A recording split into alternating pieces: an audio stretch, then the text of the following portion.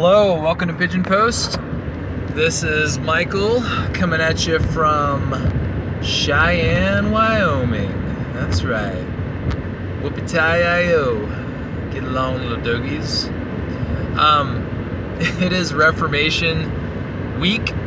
Reformation Day is coming up, and maybe I'm the only one celebrating. I don't know. But I wanted to try to get out a few podcasts just to get some thoughts out there about why we would even care that it's Reformation Day on Saturday.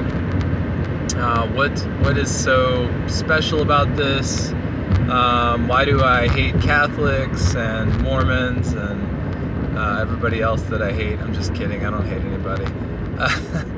Although I get this strange feeling that I've just been disengaged from with a lot of people that I've tried to engage, but that's okay.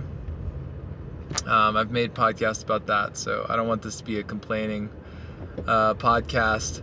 What I want to do is I want to talk about the 5 solas.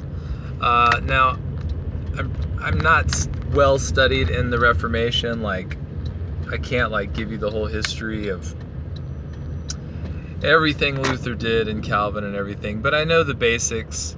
And I do know that the 5 solas were kind of something that were pointed out, looking back on the Reformation, what allowed the Reformation to occur. And like I said, I'm not a historian, so I don't want this to sound like I'm giving a history lesson, because I'm not qualified to give a history lesson.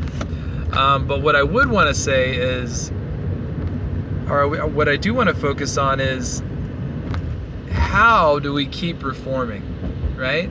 Because another saying that came out of the Reformation, or looking back on the Reformation, is semper reformanda, I think is how I think there's an N in there.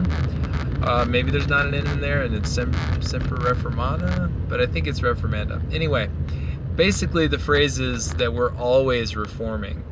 And, I get so troubled and burdened first in my own life, okay? I know that a lot of the things that I post and when I try to talk to people, it could probably come off like, oh, you got everything right in your life. Well, no, let me just look at my life first and say, how did Reformation happen in my life, okay?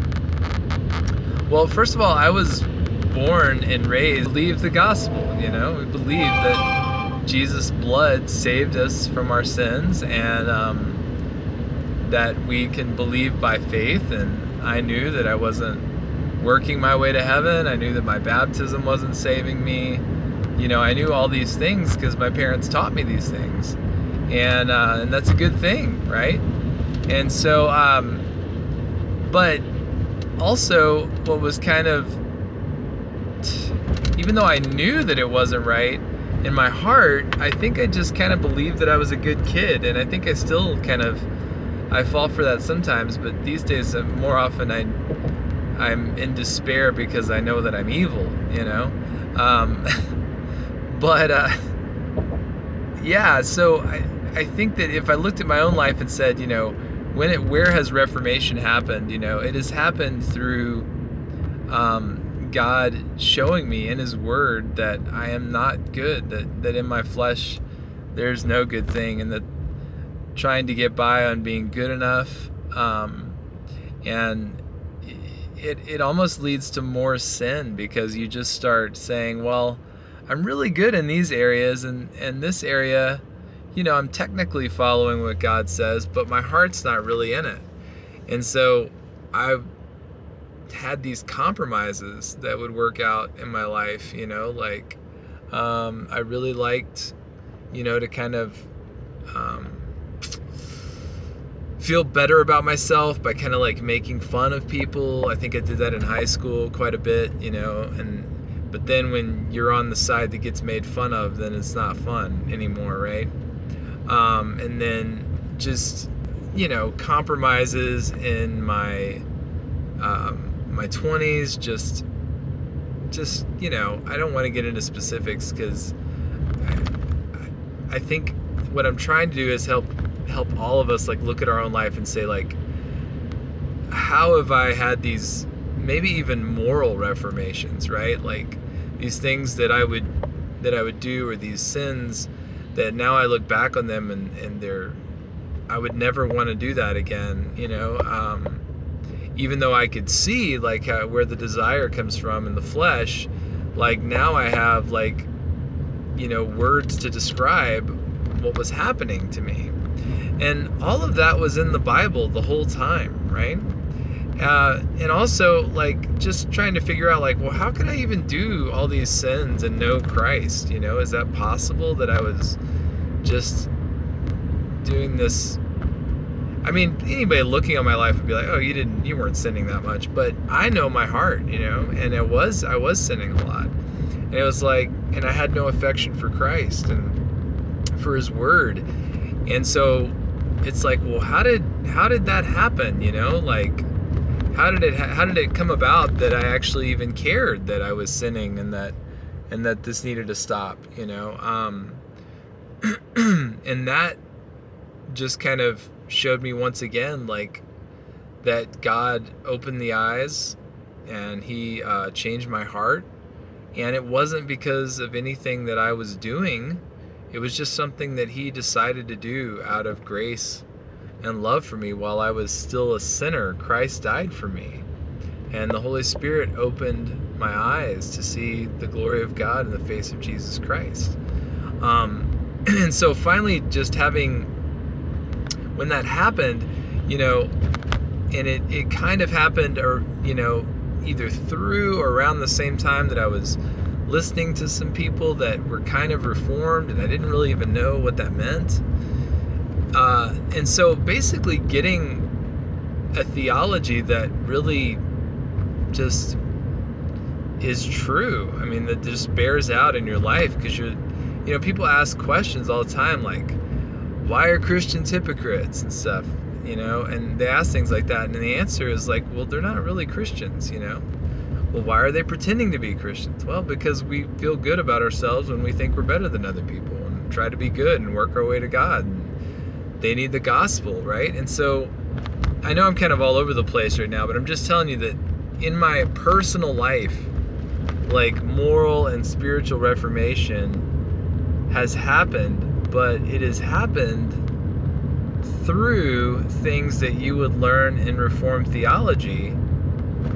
But I wasn't seeking it out. It just happened. And then the language came later as I was listening to these preachers, like Mark Driscoll, who I wouldn't endorse nowadays, but this podcast is not about that. But John Piper and, other guys, just kind of R.C. Sproul, huge for me, still huge for me, R.C. Sproul. But basically these guys kind of coming along and giving me a big picture of God, that God is holy, that I am totally depraved, that I am in need of a grace that I can't earn, and a love that is unconditional and yet exclusively found in Christ. And you start seeing how the Bible teaches these things, and how the world and even liberal Christianity and other versions of Christianity really just go off the rails when they don't have these. I look at Reformed theology almost like guardrails, And now here's the point that I wanted to get to. The point is that Reformation, historically with Martin Luther and Calvin, and personally with me, and whenever Reformation happens in churches, like if a church is like, hey, we need to change this, this is wrong. Anytime that happens, it is happening because people are believing that the Bible is the Word of God. So this podcast, this particular episode, is about Sola Scriptura. What is Sola Scriptura? Why do some people just despise it, right? And why do some people, why does it change their life? And then also, why do some people misuse it? Or how do some people misuse it? I don't know why all the time, right? So Sola Scriptura is basically the belief that the Bible is the Word of God. And that being the Word of God, it has authority And so we are to be shaped by the authority of the Word of God. Just like the Israelites were shaped by the Ten Commandments that came down from the mountain, right? And so I really like Sola Scriptura as a... I like to look at the Ten Commandments as sort of like this microcosm of Sola Scriptura, because a lot of people will throw out all these reasons why Sola Scriptura can't be true or whatever. And really, if you believe that God gave Moses the Ten Commandments, and that Moses came down the mountain with the Ten Commandments, and that the people could comprehend what the Ten Commandments said and what they meant, and that they could live in light of the Ten Commandments.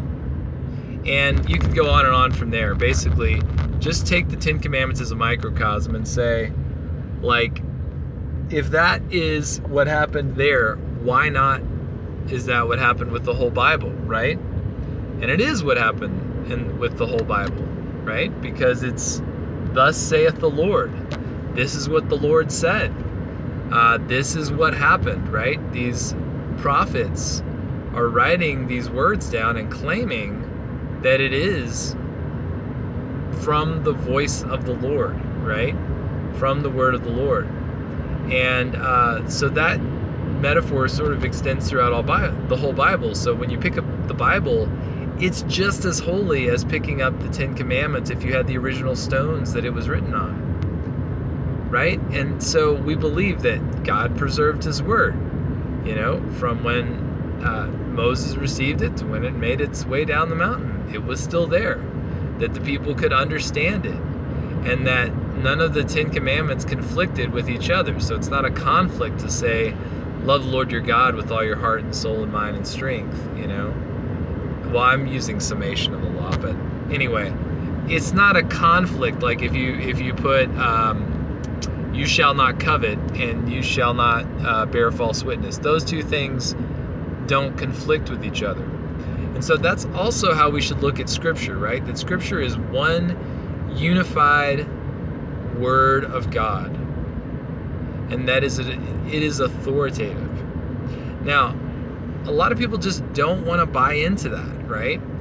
I think I know several reasons why people don't want to buy into it. Now, probably the biggest reason, the thing that I hear the most often, when you quote something from the Bible, somebody says, well, that's just your interpretation, right?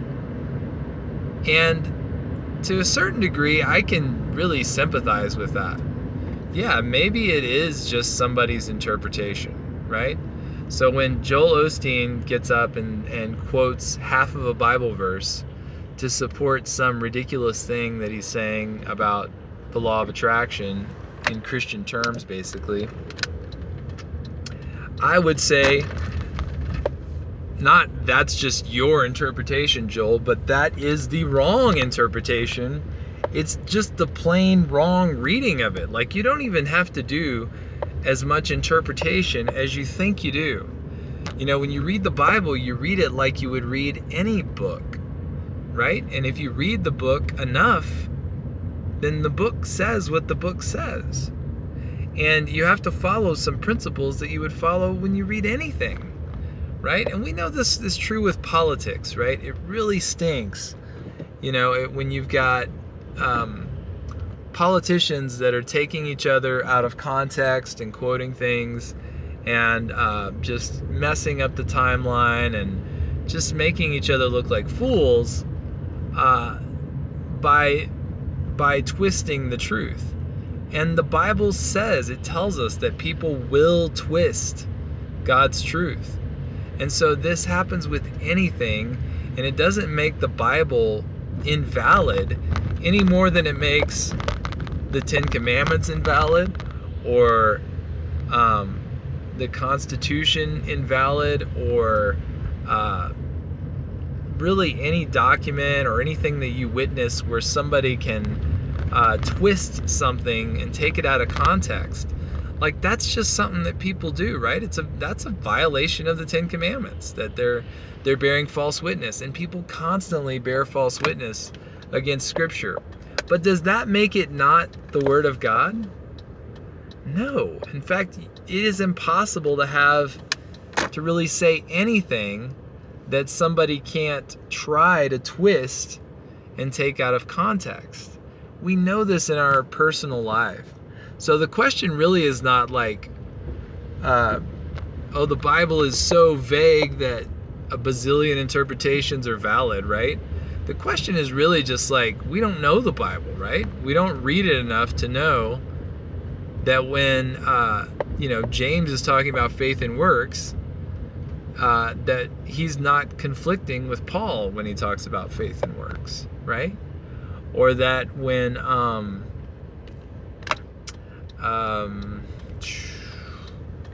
trying to think of other things that can be taken out of context and switched. I don't know. Think of anything where somebody says that's just your interpretation. Oh, here's a good one. When somebody says, "Thou shalt not judge," right? And they basically try to use that to shut you down, or to shut Christians down from saying anything about anything, right? You say anything that when you take a stance on anything and people know you're a Christian, they say, "Thou shalt not judge," right? And it's like, you basically would have to erase the whole rest of the Bible if "thou shalt not judge" meant that there's no truth, right? There's absolutely truth. And "thou shalt not judge" is talking about our relationships with each other and how we are basically condemning each other. But it's not talking about not making a judgment call on what's right and wrong and stuff like that. So I think that's the first place to start. And I'm at the store. I'm on my way to the store here to pick up a few things. So I'll hop back in a second. But yeah, I would start with that, with Sola Scriptura, that the main thing that people have against it is, sadly, that we just don't know it. And I'll just throw myself in there too. There's a lot that I don't know. But I think that what we can use to guide us is to ground ourselves in the belief that this is the word of the Lord, and that God has spoken something clearly to us that we're expected to listen to. And so we do need to put our ears on. We do need to have ears to hear, and pray that the Spirit would open our eyes, but also just to read the Bible like any other book, and not allow people like Joel Osteen to just quote half of a Bible verse without telling you anything about, how often does Joel Osteen talk about Paul and Paul's life? Like, do you have any context about what he is saying when he says, "I can do all things"? Joel might quote that verse, "I can do all things through him who strengthens me." What does that mean? And so people think, oh, well, you can just take that and make it mean whatever you want.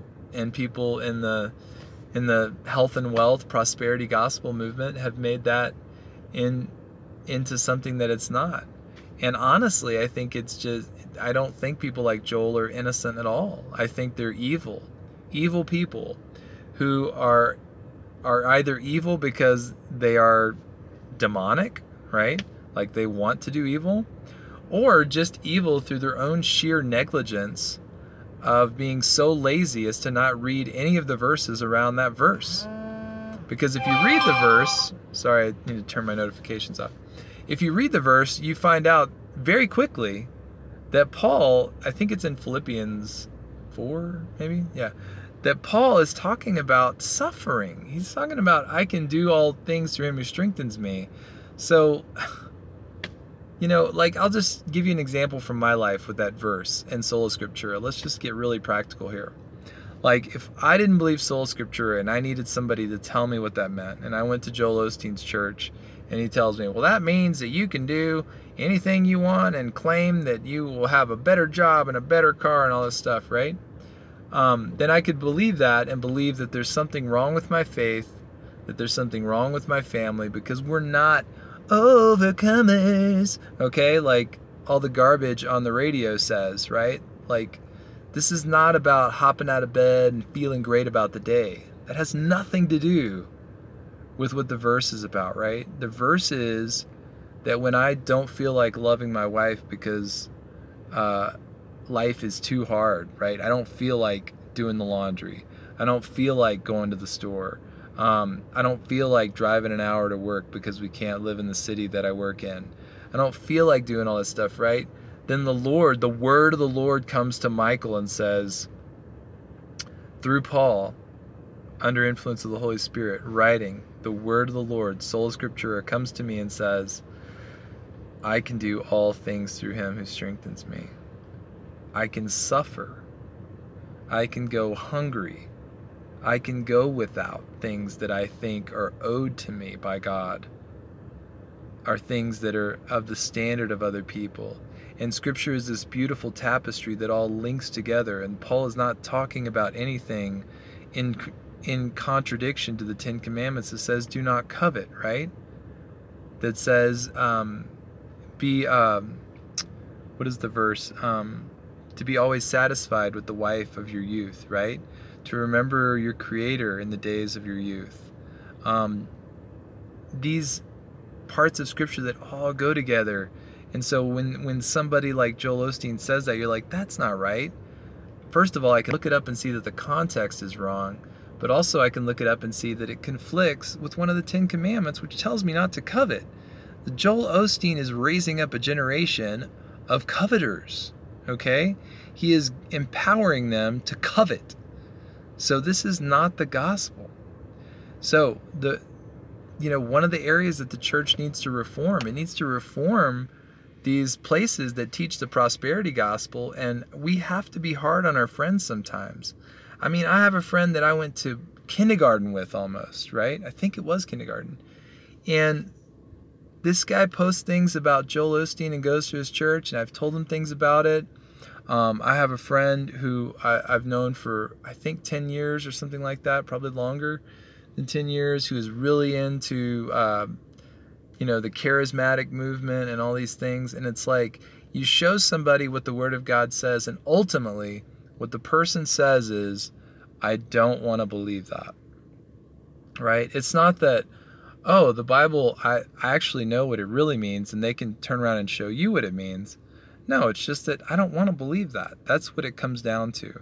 I would rather believe what this guru has told me that makes me feel better than to believe what the Bible believes. And so it's really funny to throw a Reformation party, because, and I think that's something that we need to talk about this week, maybe in another podcast, is like, what joy do Reformed people have? You seem like you're always wanting to argue with people. The reason why I want to show people the truth is because I want them to have true joy. There is nothing worse than false happiness. Nothing worse than false happiness. Anyway, I'm about to go on a rabbit trail there when I need to go into the store and shop for my beautiful wife. And I hope it's okay that I'm mentioning like real struggles, because that's what the Word of God is there for. It's not there to delude you. It's there to actually make sense of real shit that is going on in your life. Pardon my language. The Word of God is like powerful, and it lasts forever. Jesus said that heaven and earth will pass away, but my words will never pass away. By the way, before you get too mad at me for using the word shit, Paul basically used the word shit when he said that I compare everything he's comparing everything in his life to like a pile of manure compared to knowing Christ. So I promise not to, well, I don't make promises, but I will try not to give you as colorful language in the next half here. So talk to you in a moment. Bye.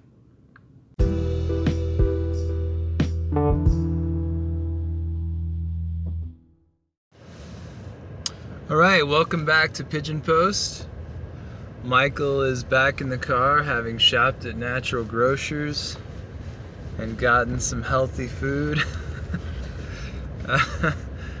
Oh man. All right, so I don't know why that was funny, but it just is. I just am thinking about life. Life is just funny sometimes, I'll tell you what. We're talking about Sola Scriptura, and I don't have any notes. I'm just making this up as I go, as I often do. with ye old pigeon post. Poster's gonna post, you know. That was dumb. I'm sorry I said that.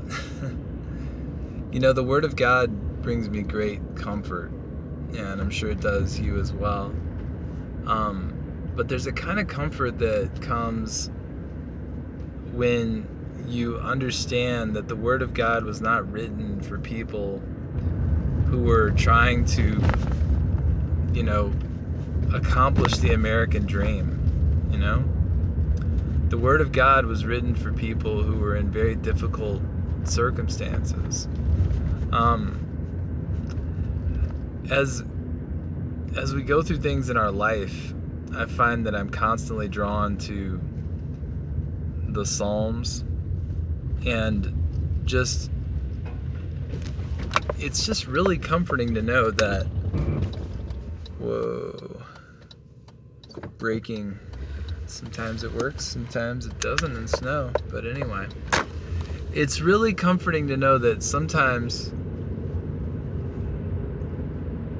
you know, when we're going through things, we don't have to go to a certain priest or shaman or motivational speaker or self-help book or any of these other things, because we have the Word of God. And if we learn how to read the Word of God, and if we have faith in Christ, you know, if we're really saved and the Holy Spirit is helping us to apply the Word of God to our hearts, it's just amazing.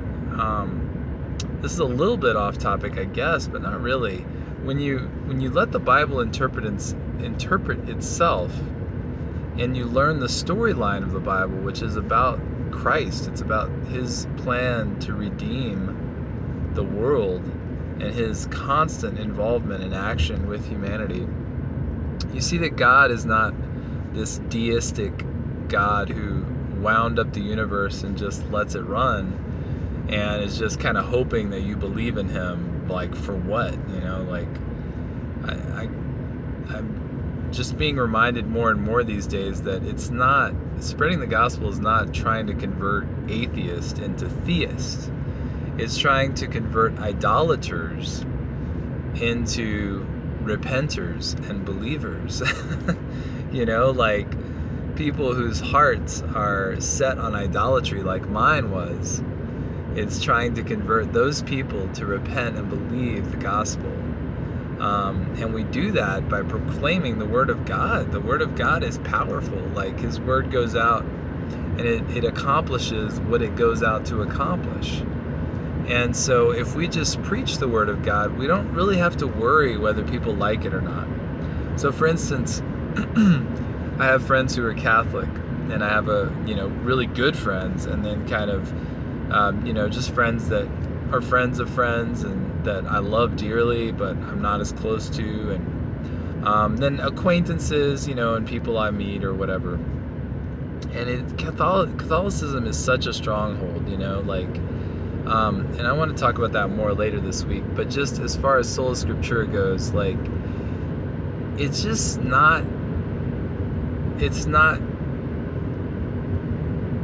it's like you don't have a relationship with God if you can't pick up His Word and know what it says. Like, you have to have a priest or a pope or 2,000 years of tradition tell you what the Bible means, but you can't just pick it up and see what it means, right? You can't apply it to your life in a real way unless you're just being really liberal with it and just kind of making stuff up. But Sola Scriptura brings the comfort of knowing that God is speaking to me.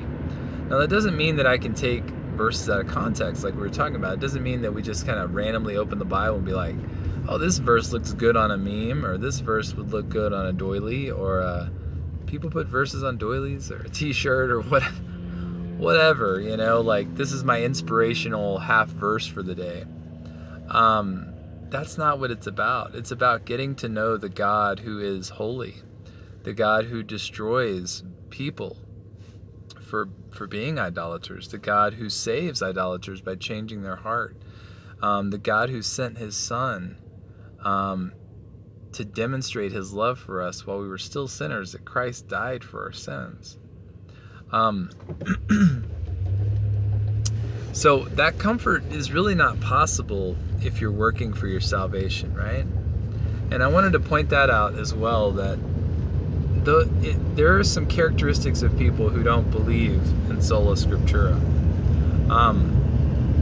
One of those characteristics is that they tend to rely on their works or on some organization to effectively do something to save them, or there is some kind of work involved, right? I have a friend who converted to the Catholic Church partly because the Catholic Church, if I understand this correctly, and if that friend's listening, please correct me if I'm wrong, but I think he wanted the Catholic Church to baptize his child who he wasn't sure could understand the gospel. And so that was supposed to, in some way, save that child. So we're relying on, if you're not relying on Scripture to tell you that God is saving people by faith, then the Scripture always gets twisted. I find it very interesting that the Catholic gospel is very similar to the Mormon gospel, and it's very similar to the Jehovah's Witness gospel, and it's very similar to the Muslim gospel, right? It's just like all these are really similar. They're just like, try to be good, right? Now, granted, the Catholic gospel does put some emphasis, on the sacrifice of Christ, but you have to work with it. You have to do these sacraments and make these confessions and get these indulgences and whatever it is you have to do. It's not something where the blood of Christ spilled 2,000 years ago saves you, period, the end. It's something where you actually have to be a part of this organization, this church, which says all these things that are contradictory to the Bible, right? So sola scriptura will constantly reform us. So let me just kind of like review some things that I've said, because like I said, I'm making this up as I go. But this is what Pigeon Post is. If you've been listening, you know what it is. It's just mainly off the top of my head, unless I sit down and do a study in my closet. But that's not happening right now. Life's a little too crazy for that. So the Bible is the Word of God. The Word of God is clear. The Word of God is perfect and pure. And if we put our faith in Him, we can understand what He has to say. And we're called to diligently study the Word of God. I want to encourage you, not just to take my word for all this stuff, okay? Just read Psalm 119, and actually read Psalm 19 first. So in Psalm 19, it says, the heavens declare the glory of God.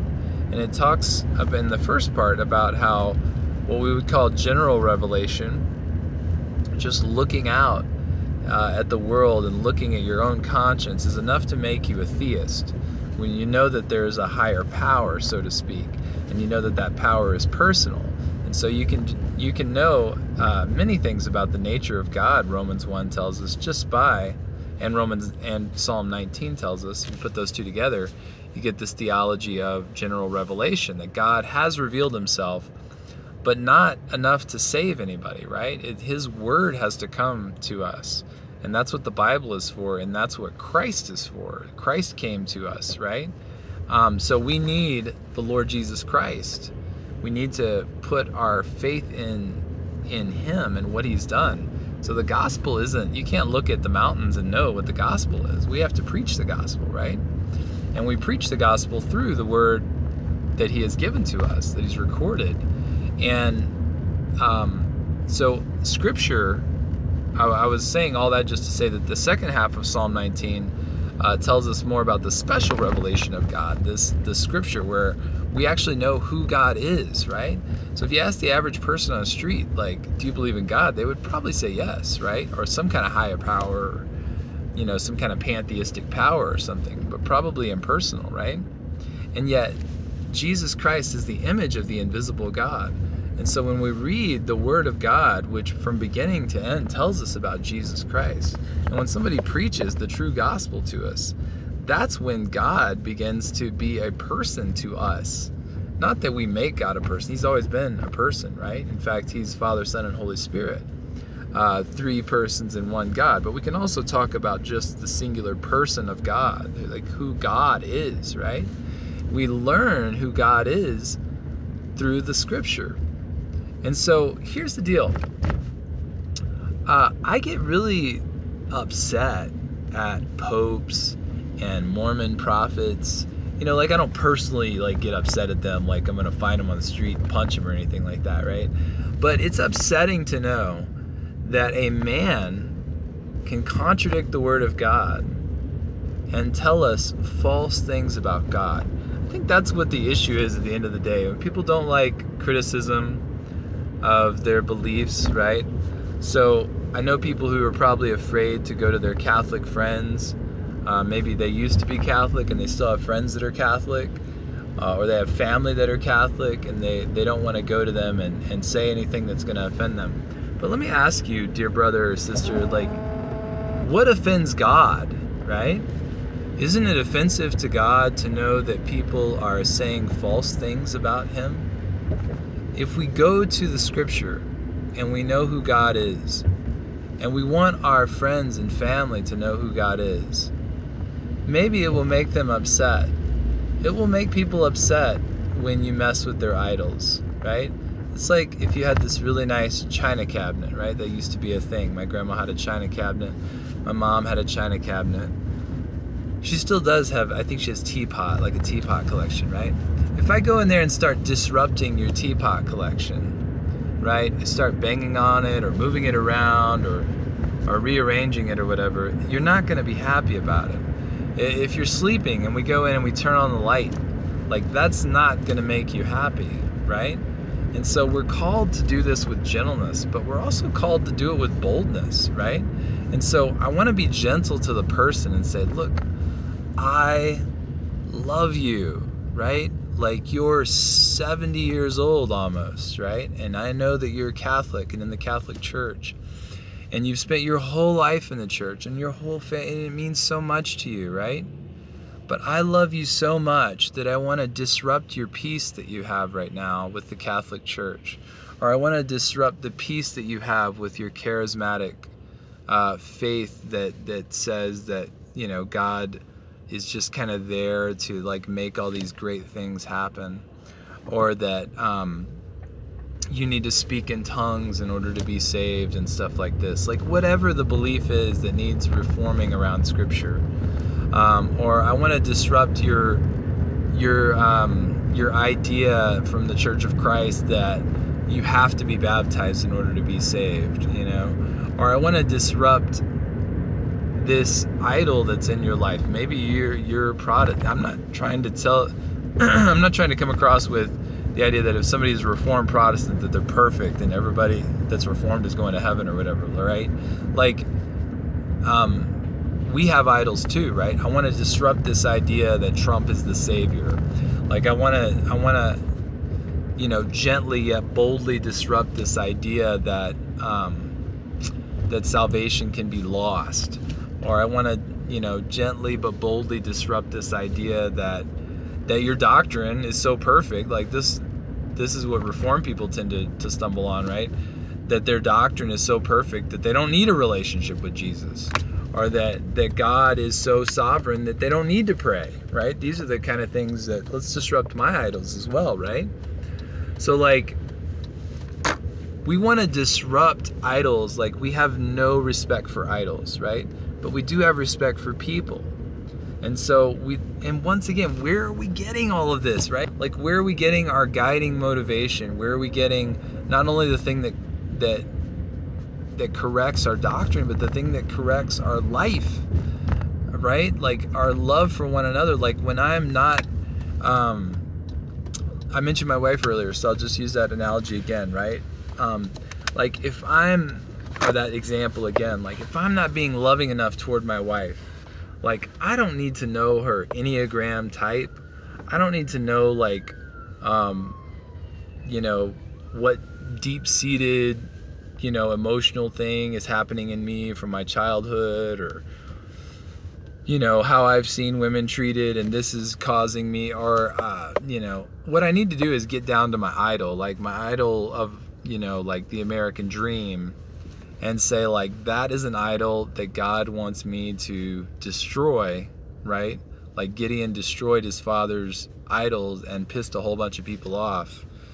So I want to gently yet boldly do what God is calling me to do, which is to get the idols out of my life and to help point idols out wherever they are, whether it's in my life or other people's life, people that I love, right?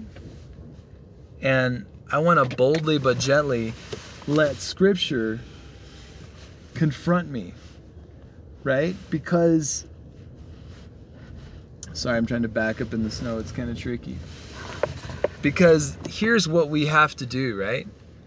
A Christian is somebody who repents and believes.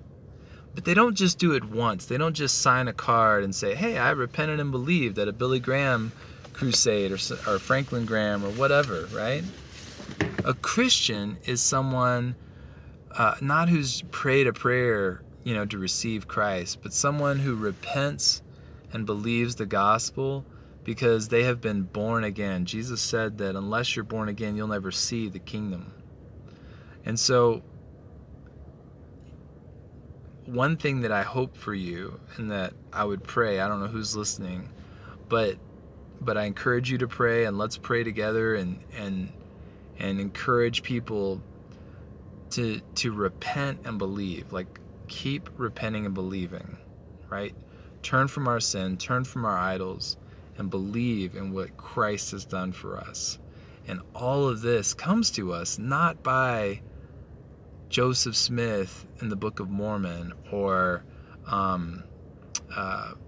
Mary Baker Eddy in Christian Science, or knowing our Enneagram type, or any of these substitute idolatrous things, because there is one mediator between God and man, the man Jesus Christ.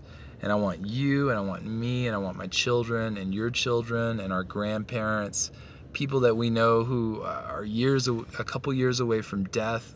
Think about the old people in your life, and the friends of friends, and maybe you've had this understanding of the gospel that they haven't had. Like, excuse me, my phone's vibrating there. We need to talk to them, and we do that with the authority of the Word of God so that they may know Christ. Thank you for listening. And we'll keep talking about things like this Reformation Week. If you have any ideas, or if you disagree with me, please send me a message at pigeonpost2019@gmail.com, pigeonpost2019@gmail.com, and I'll try to interact with that the most gentle and bold way that I can. I love you very much. Thank you for listening. Bye.